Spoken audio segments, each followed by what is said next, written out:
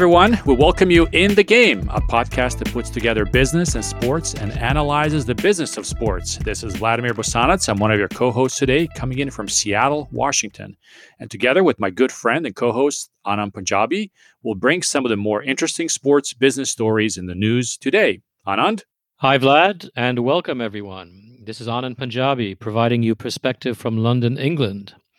Vlad and I love bringing our listeners some disruptive analysis of today's sports business topics and themes. Today will be no exception, Vlad. Our listeners are going to love today's show. I think so. In today's podcast, we sit down with John Patricof, one of the co-founders and CEO of Athletes Unlimited, an innovative sports league that this month will be kicking off its second league, a women's professional volleyball league in Dallas, Texas. Athletes Unlimited has already started a successful women's professional softball league, and this is the second iteration of a new model of play. So stay tuned for that conversation that I have with John. To get started, however, Vlad and I cast our eye over two noteworthy items that came across our desks this week. The first looks at the incredible numbers behind Cristiano Ronaldo's social media. We then discuss the heated debate surrounding the NBA All-Star Game. And to close things out, we're going to look at why a 3-square-inch polyester patch is worth apparently tens, if not hundreds of millions of dollars. Expensive real estate. That it is. So kick back and get ready to get in the game with us.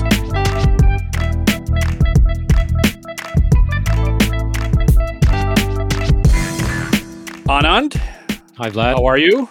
I'm very well. How's it going in the Pacific Northwest? Pacific Northwest was hit with about a foot of snow a few days ago. And, very characteristically for this region, it melted within a couple of days as well. So it was all kind of fun and games on Sunday, and then it's all gone by midweek here. Well, I think that's perfect. The kids get to enjoy it. You see all that whiteness, and then you don't have to schlep around in it for much. That's right. That's right. Yeah. And it is a little bit warmer, so that's kind of nice. But anyway, so we have a couple of stories here to share with our audience. Anand, you're going to kick us off with the first one, right? So, nice big fat number came out of the wires this week. $500 million, 500 million is the number, and that relates to the number of social media followers or fans or likes, however each platform likes to describe them, that Cristiano Ronaldo has. So he's the first person on the planet, the first entity on the planet to hit entity, 500 million social media fans. So he's very excited, and the world is celebrating this week.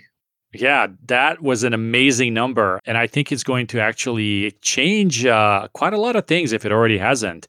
What have you seen in terms of how this breaks down? The big one is Instagram. I think that's the platform that most individuals, build their brand around, as we all know. 263 million fans on Instagram, 147 million on Facebook. Okay. And 91 million on Twitter. So that brings us to 500 million and growing rapidly. This isn't easing off right now. His numbers are getting bigger and bigger in a linear fashion. So, he is the number one media personality globally. That is interesting. What's also interesting here, Anand, as you were sharing these figures, is that essentially the Facebook platforms, if you combine Instagram and Facebook together, are about 80% of that, right? The Twitter number is not insignificant, but it's a lot smaller. Yes. I wonder if he's going to start looking at stuff like TikTok and some of these other platforms that are coming online also.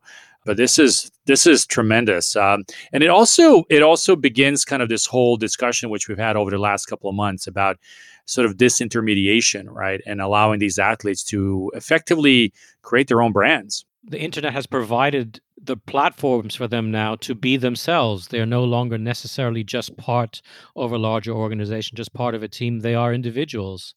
Ronaldo as an athlete beats out very famous media celebrities, Dwayne Johnson, The Rock, Selena Gomez, Kim Kardashian, Justin Bieber. He's bigger than these. If you look at these social media numbers, if we compare them to teams, the biggest teams as far as social media numbers go are European soccer teams, Real Madrid, Barcelona, Juventus. Okay, but none of them even come up to a fifth of what Cristiano brings in. Yeah. So it really is an individual. And Juventus is his club too, right? So the Juventus is his fact that club. And there are some good analogies here because Ronaldo is earning $50 million a year from Instagram and $36 million a year from Juventus as his salary. interesting. Yeah. So I guess Mark Zuckerberg really is paying him more than Juventus, where he plies his trade. Well, and this is part of why I mentioned that this intermediation, right, is that given these platforms and the global nature of these platforms, these athletes are really able to, garner some amazing, revenues essentially by virtue of being who they are. It begs the question though, like, given where the money's coming from, and also given the fact that, Ronaldo is at this point kind of the twilight years of his career, how does he convert that into an ongoing thing, right? And is he going to be known just for being Ronaldo versus being a soccer player, right? I think Ronaldo is probably an outlier. He is really, he's already come out and said publicly that, post playing, he intends to focus on his brands, not Yeah, only the third party brands that he lends his name to in return for, fantastic sponsorship deals, but he has his own brands. He has his own perfume, he has his own line of underwear, sportswear line, etc. So yeah. he's going to use his personal name to build brands around around himself. I remember years ago on, and you probably also remember this, but Greg Norman, during his sort of top years in golf, took an equity share in Cobra, the driver, and really sort of transformed the company. I think the company was really nowhere in terms of being known. Yes. But then he kind of became an owner essentially, and that was like a genius, financial move for an athlete at that time.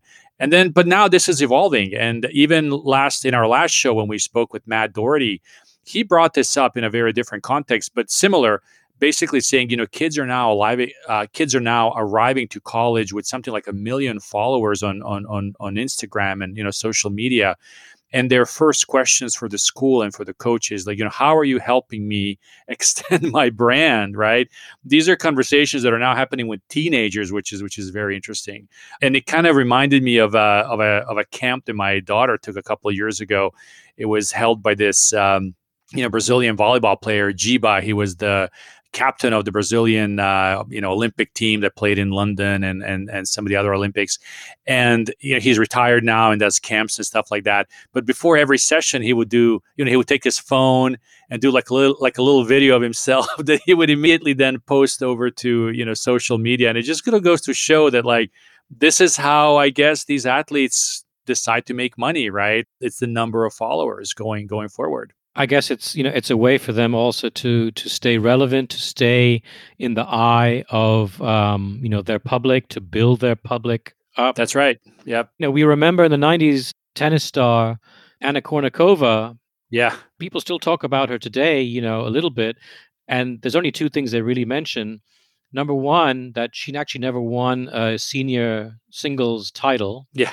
But ironically, she was the highest paid female athlete on the planet for about 3 years in the early 2000s. She had incredible sponsorship deals because she looked great. She's a very beautiful woman. She had a great smile. She was very marketable. And can you imagine where she would have been had Instagram been around in those days? Yeah, exactly. And I think again, part of that disintermediating aspect of this is, are you going to have personalities like this that might be even better known to the audiences for who they are rather than what they do?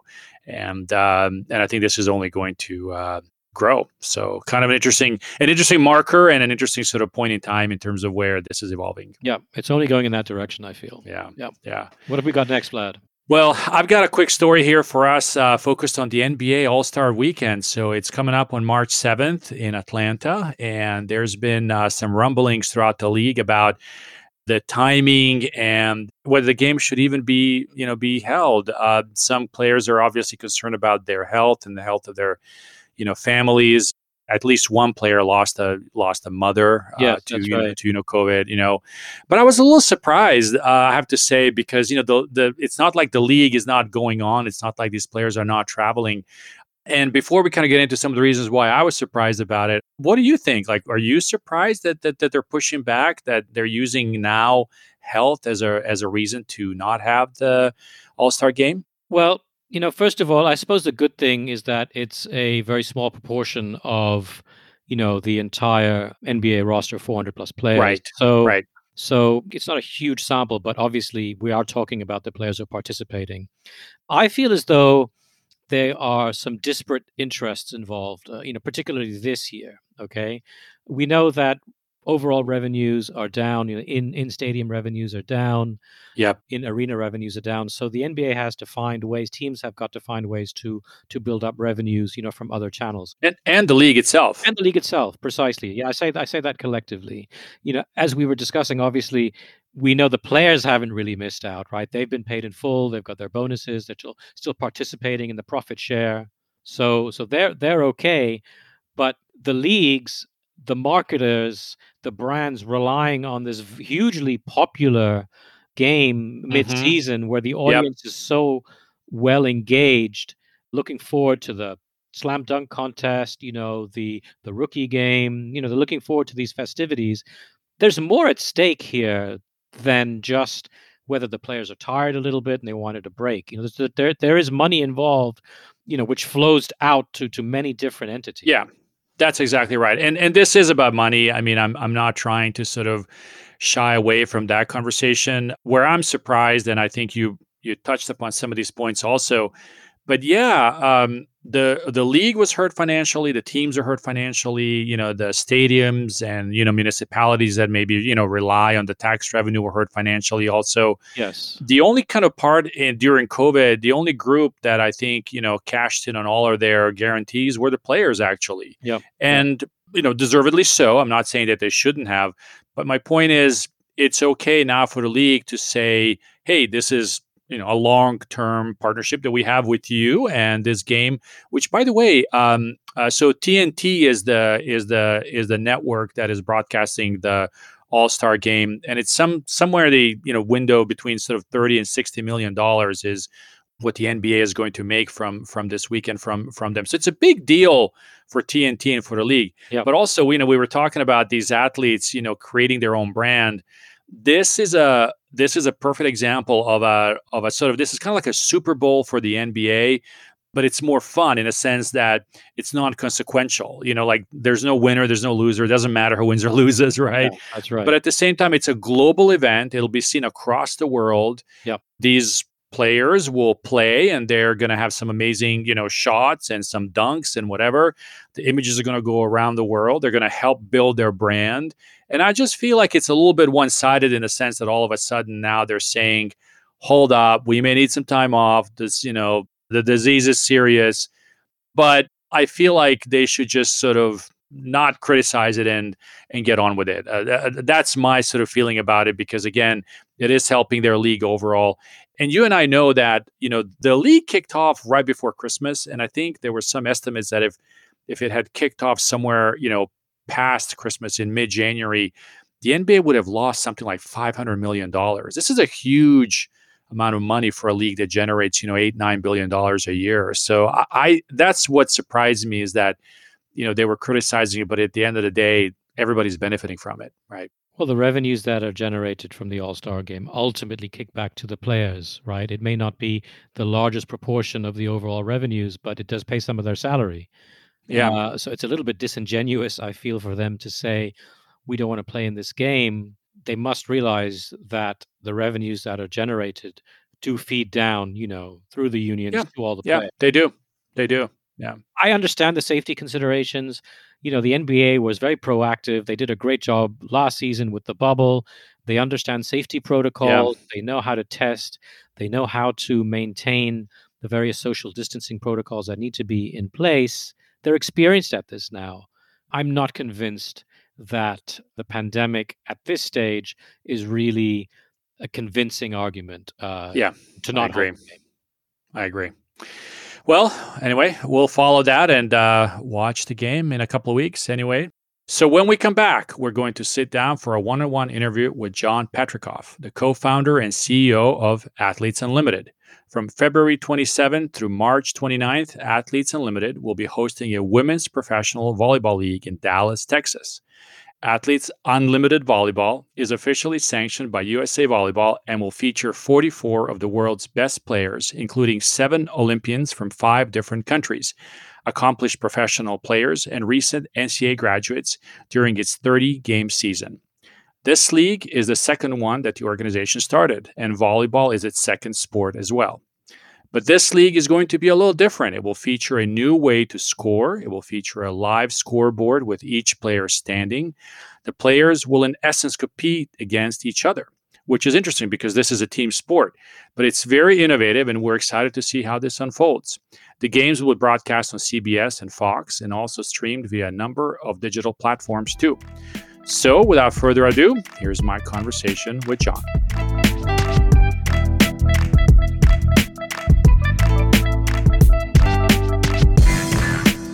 John, how's it going? How are you? Good. Great to be with you today. Where are you today? I'm speaking to you from Dallas, Texas. Okay. North Texas, which has had a little bit of a weather pattern come through last few hours there, right? To say the least, it's some pretty serious weather conditions. Definitely not what I had expected when we decided to locate our first volleyball league here in Dallas. It's definitely not the weather I was expecting. February. Well, this is one of those where, in hindsight, you're going to look back and it'll be just a wonderful story to tell, right? And then we had this happen, and then the storm of the century happened, and all of those things kind of combined, right? So hopefully it's a good omen, I think, right? Never a dull moment when you're in the sports world. And thankfully, listen, it's the reality is it's affecting a lot of people's lives in a very serious way. So we always try to keep it in perspective. That's right. Keep everybody health and safety. But in a year where running pro sports leagues and dealing with COVID, and I'm sure we'll talk a lot about that, has been a challenge. Adding the kind of adverse weather conditions on top of it, power outages and transportation challenges. It's hey, if it was easy, everybody would be doing it. That's right. Great. Well, John, just as an introduction, tell us a little bit about yourself, about Athletes Unlimited, kind of how the organization came about before we get into some of the league sort of specific stuff, but more about kind of how the organization was started and where you guys wanted to take it when you had that fateful breakfast morning a couple of years ago. Yeah, absolutely. So just a little bit of background on myself. I've been in the media entertainment in sports world kind of my entire career. Started at Disney a long time ago. I then spent 11 years at Tribeca Film Festival, Tribeca Enterprises with Robert De Niro and his partners, helping build the Tribeca Film Festival after 9/11. And then I moved into the pro sports world. So I was at New York City Football Club, which is the MLS team in New York, and I ran that team for 3 years. And in my third year there, I started to think a lot about the women's side of the game and where I saw opportunities. I'd seen such growth in MLS and MLS team valuations, but women's sports and the game I thought was still not where it didn't match up to the potential of the athletes and the resonance of the athletes and the following that so many of these athletes had. So I started to spend some time really thinking about women's soccer and then more broadly women's sports. And about that time, I reconnected with Jonathan Soros, who's a longtime friend and somebody I've known. And we started to talk about that idea. And Jonathan really started to say, well, what if you got into pro sports, but you really rethought the model? Don't go buy a team in an existing league or replicate what's being done on the men's side. What if we really created an innovative format that kind of redefined how pro sports was working and meet fans where they're going, not kind of where they've been? And that was the genesis of Athletes Unlimited. It goes back now 2 years, and we spent a good year planning and talking and working on it. And then last March, so almost a year ago, we announced the launch of Athletes Unlimited. Yeah, and your idea behind this started with one sport in particular, right? But tell us a little bit about sort of how that evolved from launching into softball to now professional volleyball to then other sports. When you think of it as a platform, how did that thought evolve? Yeah, so it actually really starts at the beginning. The concept for Athletes Unlimited was, what if you create a sports league where you have a short season and you actually do it in one location and you change the scoring system up so it's not all based around fixed teams. It's not the Chicago team against the New York team and all about rivalry between cities.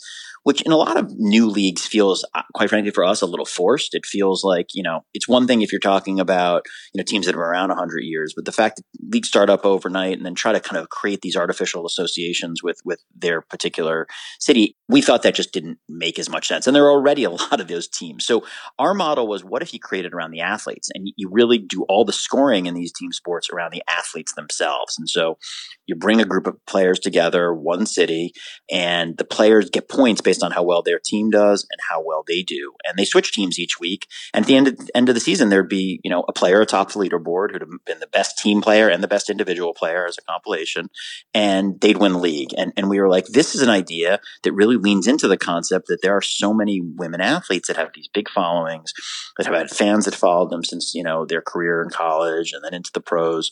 And that was really the idea. And when we started out with that idea, it's funny you say this, softball actually wasn't the first sport. We actually were open to a whole wide range of sports. We thought about basketball. We thought about hockey. We thought about soccer. And then we really we did at one point in our earliest days, we put a piece of paper together and a spreadsheet, and we said, okay, here are all the sports. And then we came up with all these criteria and we kind of ranked them. And softball and actually volleyball very early on came out really, really high on that matrix because they're sports that have big followings, that don't have pro leagues, where there was a lot of demand in the United States for these sports. And I can tell you more about each one. So those really were the way it came out. And hockey was actually on the list too early on, and some others, but we found some great people in softball that we could partner with. And that was the first league that really started to get real traction. Yeah, interesting. And one of the other things that you considered as we discussed this a couple of weeks ago when we first chatted, John, but you said part of your ideation was this notion that the fans are following the players, right, more and more. And so there's kind of like a shift, maybe demographically or just socially, right, how we look at sports. Tell us a little bit about that too. Yeah. So about the same time we were working on, we're working on all this for Athletes Unlimited, and we're kind of, again, this before we even decided on softball, we actually met Angela Ruggiero and Josh Walker, who run an organization called Sports Innovation Lab. And they had come up with this paper, which is a great white paper. If, anybody who's listening hasn't read it, they should go. And it's called The Fluid Fan. It's about the age of the fluid fan. And when you think about where fandom is heading, there are a few things that they identified. And we were like, this is exactly what we think. So things like the first one you mentioned, which is the biggest one, is fans have changed a lot in their behaviors. Think about how many fans have followed, great players like LeBron James or Kevin Durant or so many others throughout their career, and have gone from being a fan of, the Cavaliers to a fan of the Lakers, and love LeBron and followed him. And you see that a lot in the NBA, and it's been a big part of their model of success. So that's one example. The second is, there is more of a concept of global fandom nowadays than there's ever been before, right? Sports was hyper local for a long time, sure. But now think of all the fans that follow teams like Liverpool or Manchester City, or who've never even been to those cities, but kind of know about these Premier League teams just as a concept. And so that concept that you just supported your local team has really changed. So we love that concept of kind of global, not tied specifically to a geography concept. And then values, really. Just we think that sports in the futures really care a lot about their teams. Yes, they care about them winning, but they also care a lot about them, about their values and what they stand for. And we really felt like with women's sports in particular, there's a lot of people out there who love the high level of competition, love the excitement, but also really are associated with organizations that felt like they were doing the right thing. And that was important to us. And then finally, it was really about media models, which is, I think we found at Athletes Unlimited, live games still matter, TV still matters, but you have to have one foot into that world, but you have to have the other foot, firmly planted in the new media storytelling world. And that's been really a crux of it, which is we use each of our leagues and each of our games as kind of as really a backdrop to tell the stories of these athletes on and off the field. Yeah. The typical sort of sports model is that you have a group of teams, and there's an association, which I guess is technically owned by those teams. And the role of the association or the league essentially is to sort of execute the bylaws, if you will, of that, of that organization. Given that, you and your company owns the league, do you also let athletes participate in the ownership somehow? Yeah, it's a major part of what we're doing. So we've gone back and actually thought about this. It wasn't one of the first ideas, but it very quickly became clear as we started to kind of work into softball. And we met some of the initial players who we thought would be potential like players to sign on.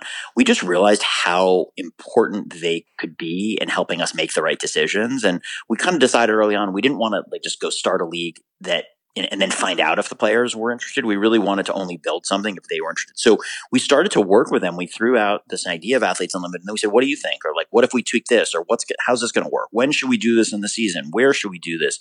All right, what if you think the scoring works this way? And so gradually we just started to find ourselves making almost every decision with the first few players that signed. And then we talked about, okay, so now we need to build out the league, and we realized we're not going to be the ones to decide who to play. Why don't you guys decide who you'd want to be in a league? Pick great players, but also pick players that you're going to want to work with, that you think are going to be good contributors. And so all of a sudden, the model really started to be working for us, and we've evolved that formally into what we call a player executive committee in each sport, where in softball or volleyball or lacrosse, there's a group of 4 to 5 women in each of those sports, and we meet with them weekly, and we go through every decision. And as I said, they handle recruitment of players.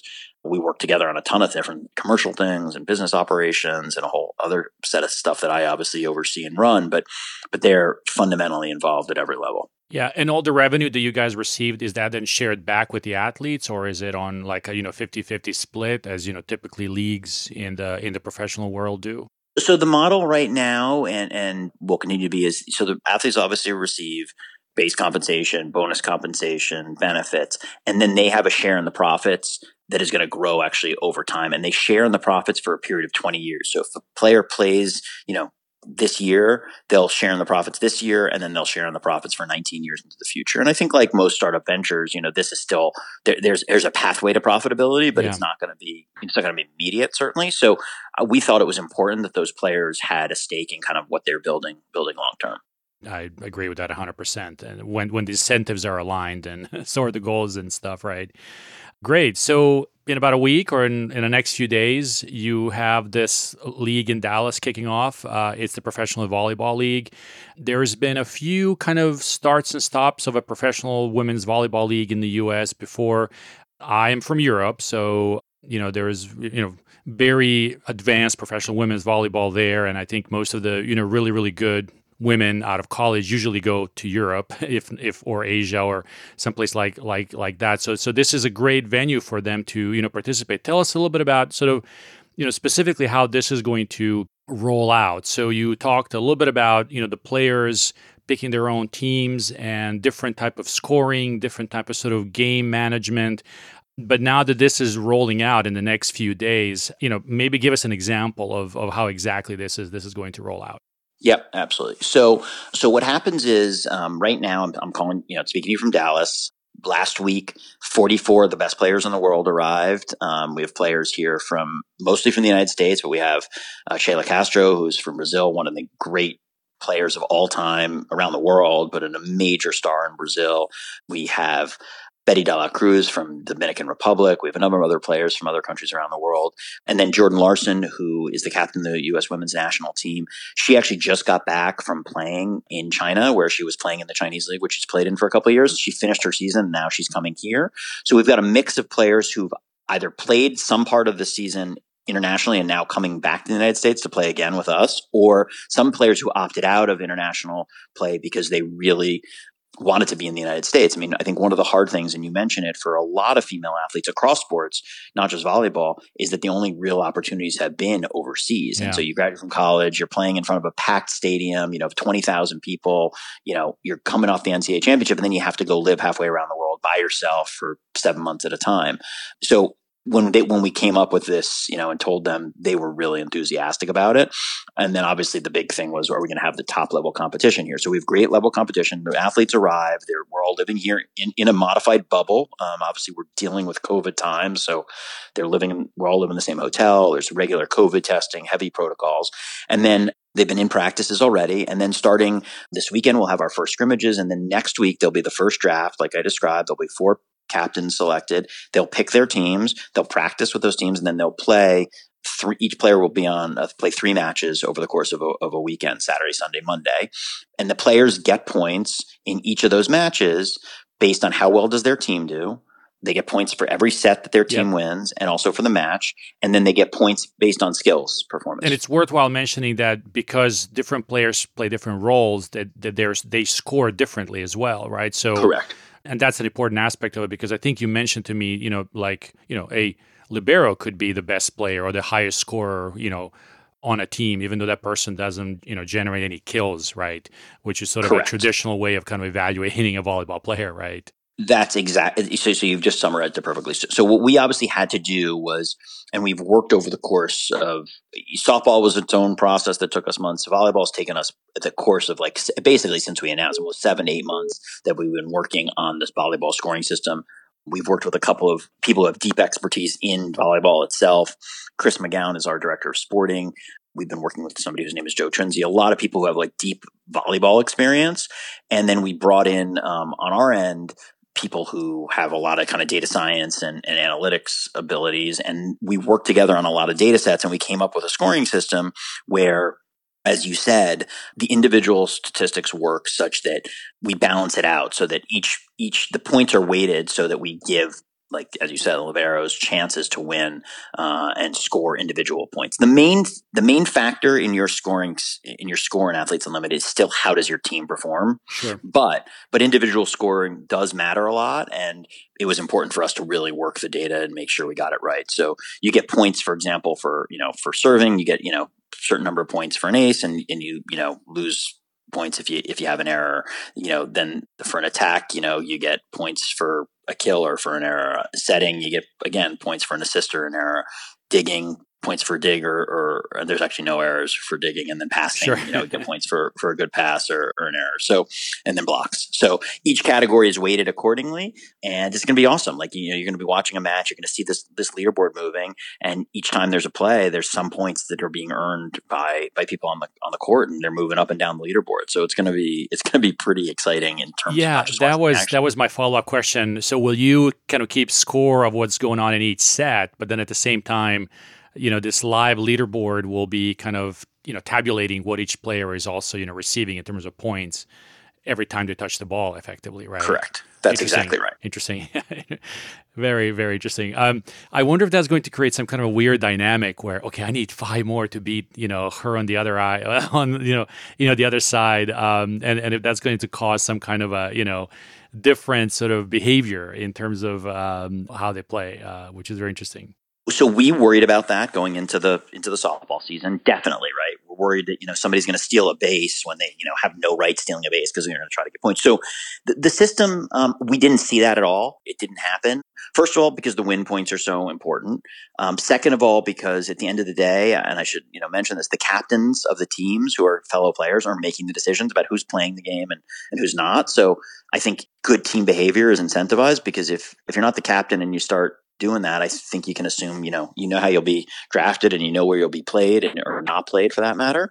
And then third of all, I think that we develop a scoring system where there's incentive for doing things well, but you lose points if you don't do it well. So you can't just go out and be reckless. And, the simple example, of course, in softball was yes, you're going to get points if you steal the base, but you're going to lose points if you get caught. So, we try to regulate that. And I think you find it works really well. The players end up really loving it. The focus will be for them largely on how's their team performing. Again, that's the big part of their overall points, and it's the most visible. But I think what it means is that, like we said, every single action has stakes on the line. And volleyball is already an exciting sport, and that's one of the things that makes it such a great sport to begin with. But I think for this, it's going to make it even better. And what I think, again, going back to the idea, what really happens with the leaderboard and what we love about it so much is that we do think there are a lot of fans who are going to, really get attached or are attached already to one player, right? They may have gone to a college they followed, or they may play in the league, or you can think of Sheila, for example,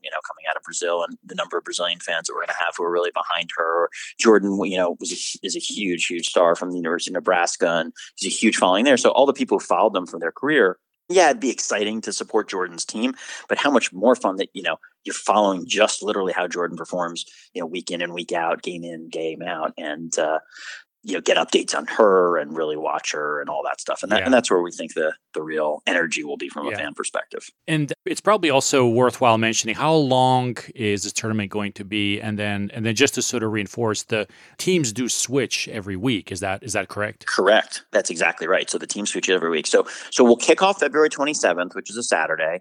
We'll play matches Saturday, Sunday, and Monday. There'll be double headers each week. I should tell you, the games are broadcast in a few different places. So some games are on Fox Sports 1 or Fox Sports 2. Some games are on CBS Sports Network. And then some games, about 8 of the 30 matches throughout the season, will be on a combination of Twitch, Facebook, YouTube, Dailymotion, and Twitter. So you'll basically be free to be able to watch them wherever you want. So 8 of the 30 you can watch no matter whether you have TV or you don't have TV subscription. And then 22 are on traditional television.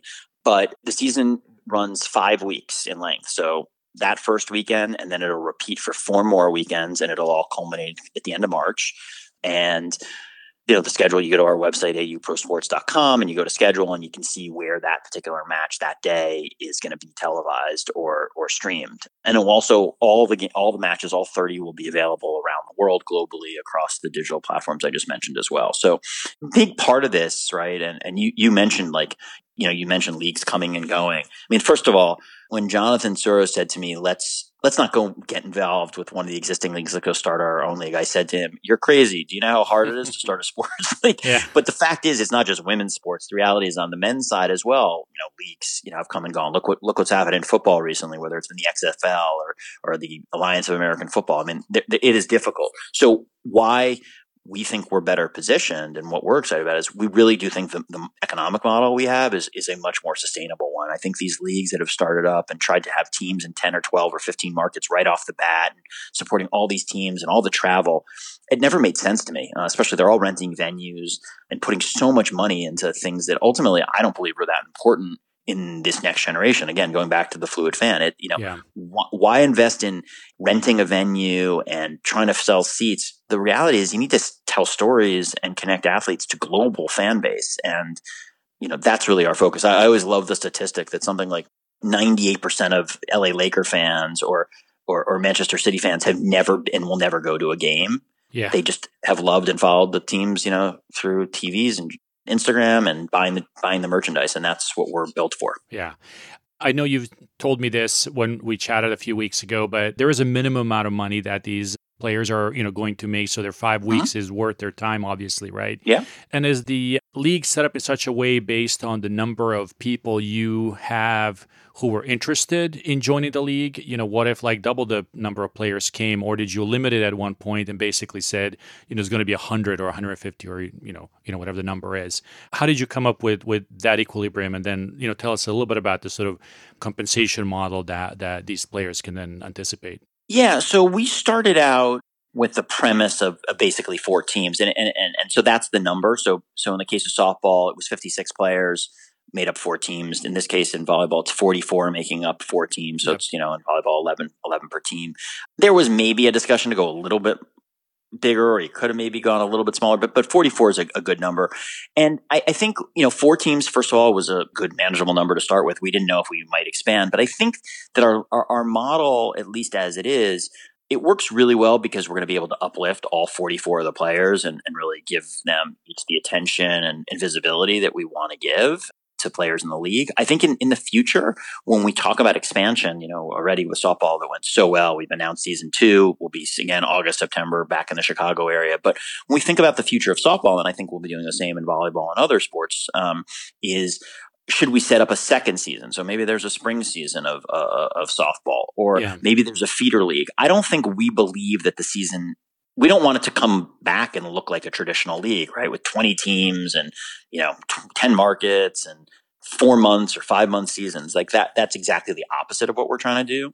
I think we like this model. And then from a compensation standpoint, the players get base compensation, they get their bonuses, and then they have the share of the profits over the long term. So, players, at least in softball, we're making more with Athletes Unlimited in a course of a short season than they were used to making in a traditional 5-month season in the United States. So we think very, very attractive. In the case of volleyball, I think you're right. It's a much, much more competitive marketplace. So we're putting together a package that obviously I think the athletes will, and they've already started to say it to us, they feel really, really well taken care of. We're providing all the housing, all the food, all the transportation, and then in addition, trying to take them and treat them the way they deserve to be treated, like credible professional athletes. And I think, that's not always the way it works overseas. Yes, I can I can attest to that, right? So, Yeah.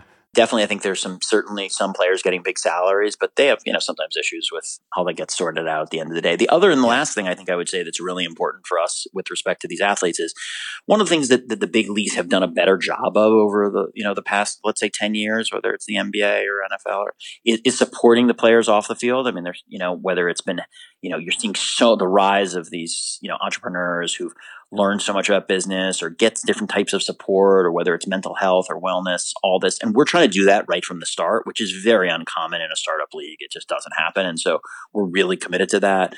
We've worked on a really pretty robust program that helps them both from a financial literacy standpoint, health and wellness, all of those kind of key tentpoles of what it means just to be, a healthy, good, and a human, and that goes beyond kind of what happens on the field. Sure, and that's the advantage of sort of not having a legacy, essentially, and kind of starting from scratch, right, and kind of thinking of all the things that matter today in this day and age, right, which should be absolutely, which is very different.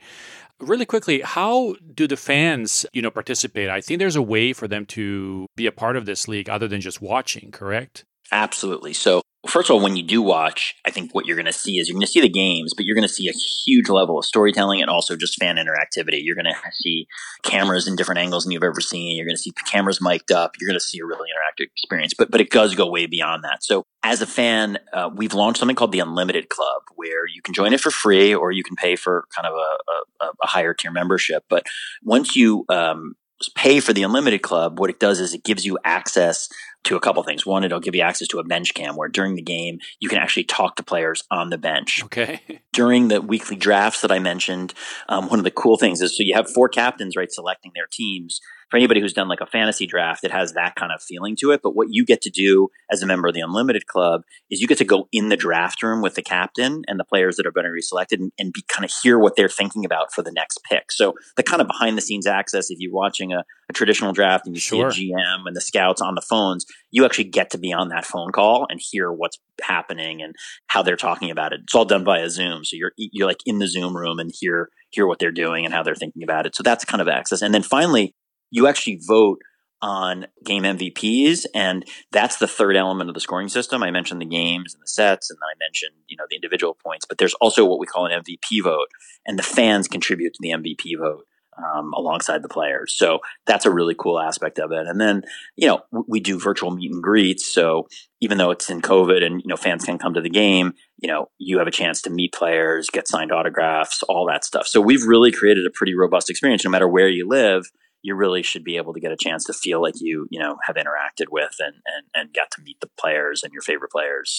And the Unlimited Club, we just think is a great opportunity to really connect fans with the league. Yeah, no, makes sense. Where do you see yourself kind of fitting into the ecosystem, between, college and, high school? I mean, I imagine at some point, you might have some college kids be able to participate, especially with name, image, and likeness kind of coming on online here soon. How do you see your league kind of fitting in between all of that?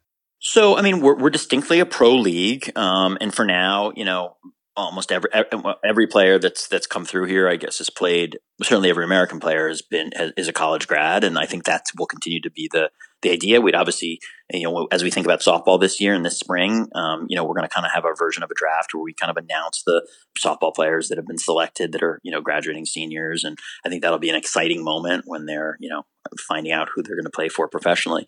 But I think a big focus for us in terms of the sports in these country and what we're focused on is we're really focused, and this has largely come from the athletes. I mean, I think it's what I believe too, but really it's the athletes who've said they care a lot about making sure that young kids who don't have financial resources have access to these sports. I think one of the big issues in the United States is that, sports and access to sports and youth sports participation is going down pretty dramatically. And so one of the biggest barriers is youth sports costing a lot, of the rise of travel teams, kids and parents having to spend a lot of money. And I think collectively the athletes, and we agree as executives, like that a big thing is to make sure that kids who don't necessarily have financial resources have access to these sports at a young level. And that's a huge piece. And along with that goes racial diversity and making sure that these sports are inclusive of, people from all backgrounds, regardless of whatever other criteria, and Sure. stereotypes may exist. Sure. You have a relationship with USA Volleyball with this league specifically, correct? Absolutely. They've been amazing partners. Yeah, tell us about that. And also, I think I had a question for you a couple of days ago. Are you sanctioned by FIVB, and kind of how that works, and what role kind of does your league play in that sort of bigger ecosystem, right, throughout the sort of national and international play? Yeah. So when we first started out with the idea of kind of doing something in volleyball, first, we've looked for a partner in each of the sports. So in softball, we reached out to someone. In volleyball, so I reached out to USA Volleyball. In lacrosse, we do the same thing and say, okay, listen, hey, we've got this idea. What do you think? How would people in the sport respond? How would you go about doing it? And Jamie Davis in USA Volleyball was tremendous. I think they've always wanted to kind of have another pro league come back into the United States, and they wanted to make sure it was being done in the right way and the right people behind it. And so Jamie kind of vetted us, I think, and asked us a lot of questions. And really, we talked for a while, and then he brought us in, and we spent more time with Karch Karai and did the same thing. And then we got introduced to the players themselves, and they were like, "Listen, we'll put it in front of the players. We're not going to speak for them." But Jamie and USA Volleyball have sanctioned the league, and they are strategic partners. So they're helping us grow it and build it. And I think they obviously are excited about this opportunity. But every step of the way, Jamie and Karch have just said, listen, the players are the ones to decide. We're not going to make the decision. You tell us. And they've just been good in helping us kind of put all the pieces together and helping us navigate it all along. So that's been terrific. Yeah. And then we haven't had much of a relationship with FIVB. So I think we're certainly see ourselves as a collaborator with the international system as best as possible. And obviously we've gone through, transfer processes for some of the players internationally and everything. All that has to kind of be figured out. And so that we're squared away on, but obviously we're not a traditional league in the sense of other leagues that are around the world. Yeah. So, John, as we close the conversation here, tell us, where can people find out more about the league? I know you mentioned it during the conversation also, but specifically, websites and kind of links to where folks can go and when they can watch it. Yeah, terrific. So the website's auprosports.com, and same is on our social handles. I encourage everyone to obviously check us out on Instagram and Twitter, Facebook, of course, and TikTok. For any of those people, who are listening who are on TikTok, we got an amazing TikTok account.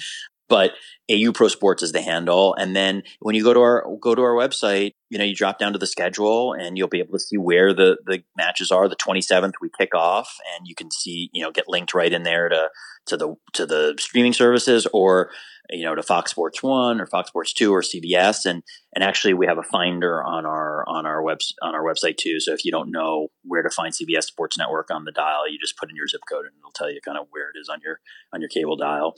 And then no one has cable dials, but I just said that. It's like that's a good one from back in the day. But yeah, that's what I encourage people to really follow us on social, and we're excited. And I hope if people are into it, I suggest everybody signs up for the Unlimited Club and joins the rookie tier for free. And what you have to do to join the rookie tier is pick a player that's your favorite player to follow, and then that player will kind of send you individualized communications, which is pretty cool. So you'll get your individualized communications from now on how the season's going. Excellent. Well, John, best of luck. Thanks. It's going to be an amazing show, I'm sure. We're certainly going to be watching here in my family. I have a freshman high schooler who's on a volleyball team, so we'll be watching it. But I look forward to chatting with you, post season and then into the next sport as you guys, develop this league and others. Thank you so much. Thanks for taking the time and really appreciate it, and look forward to staying in touch. Okay, Anand, what'd you think about that conversation? I think they've got a really fascinating concept on how a pro sports league could be run. And this looks like a nice kind of beta test for what the future might hold in a different way to allow professional athletes to play pro sports. I know when we were talking offline, you described this more like a tournament as opposed to a league. I get the hybrid between the two because it's over a very short period of time.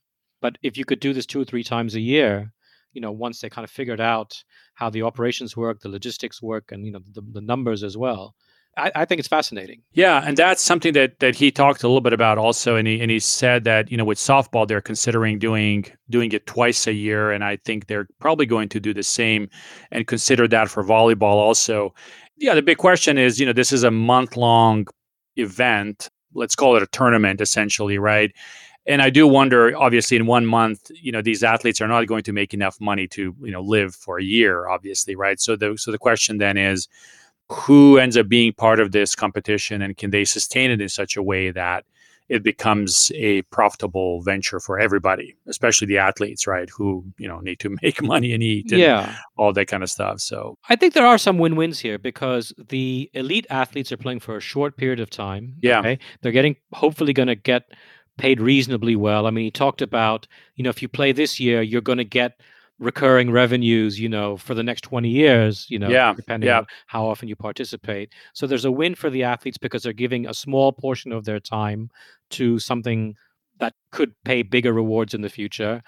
But you mentioned they have some athletes coming out of college, right, who are not necessarily big stars, who get to participate in a sport in which they love. Yeah, and this is an extension of that. And participate economically. That's right.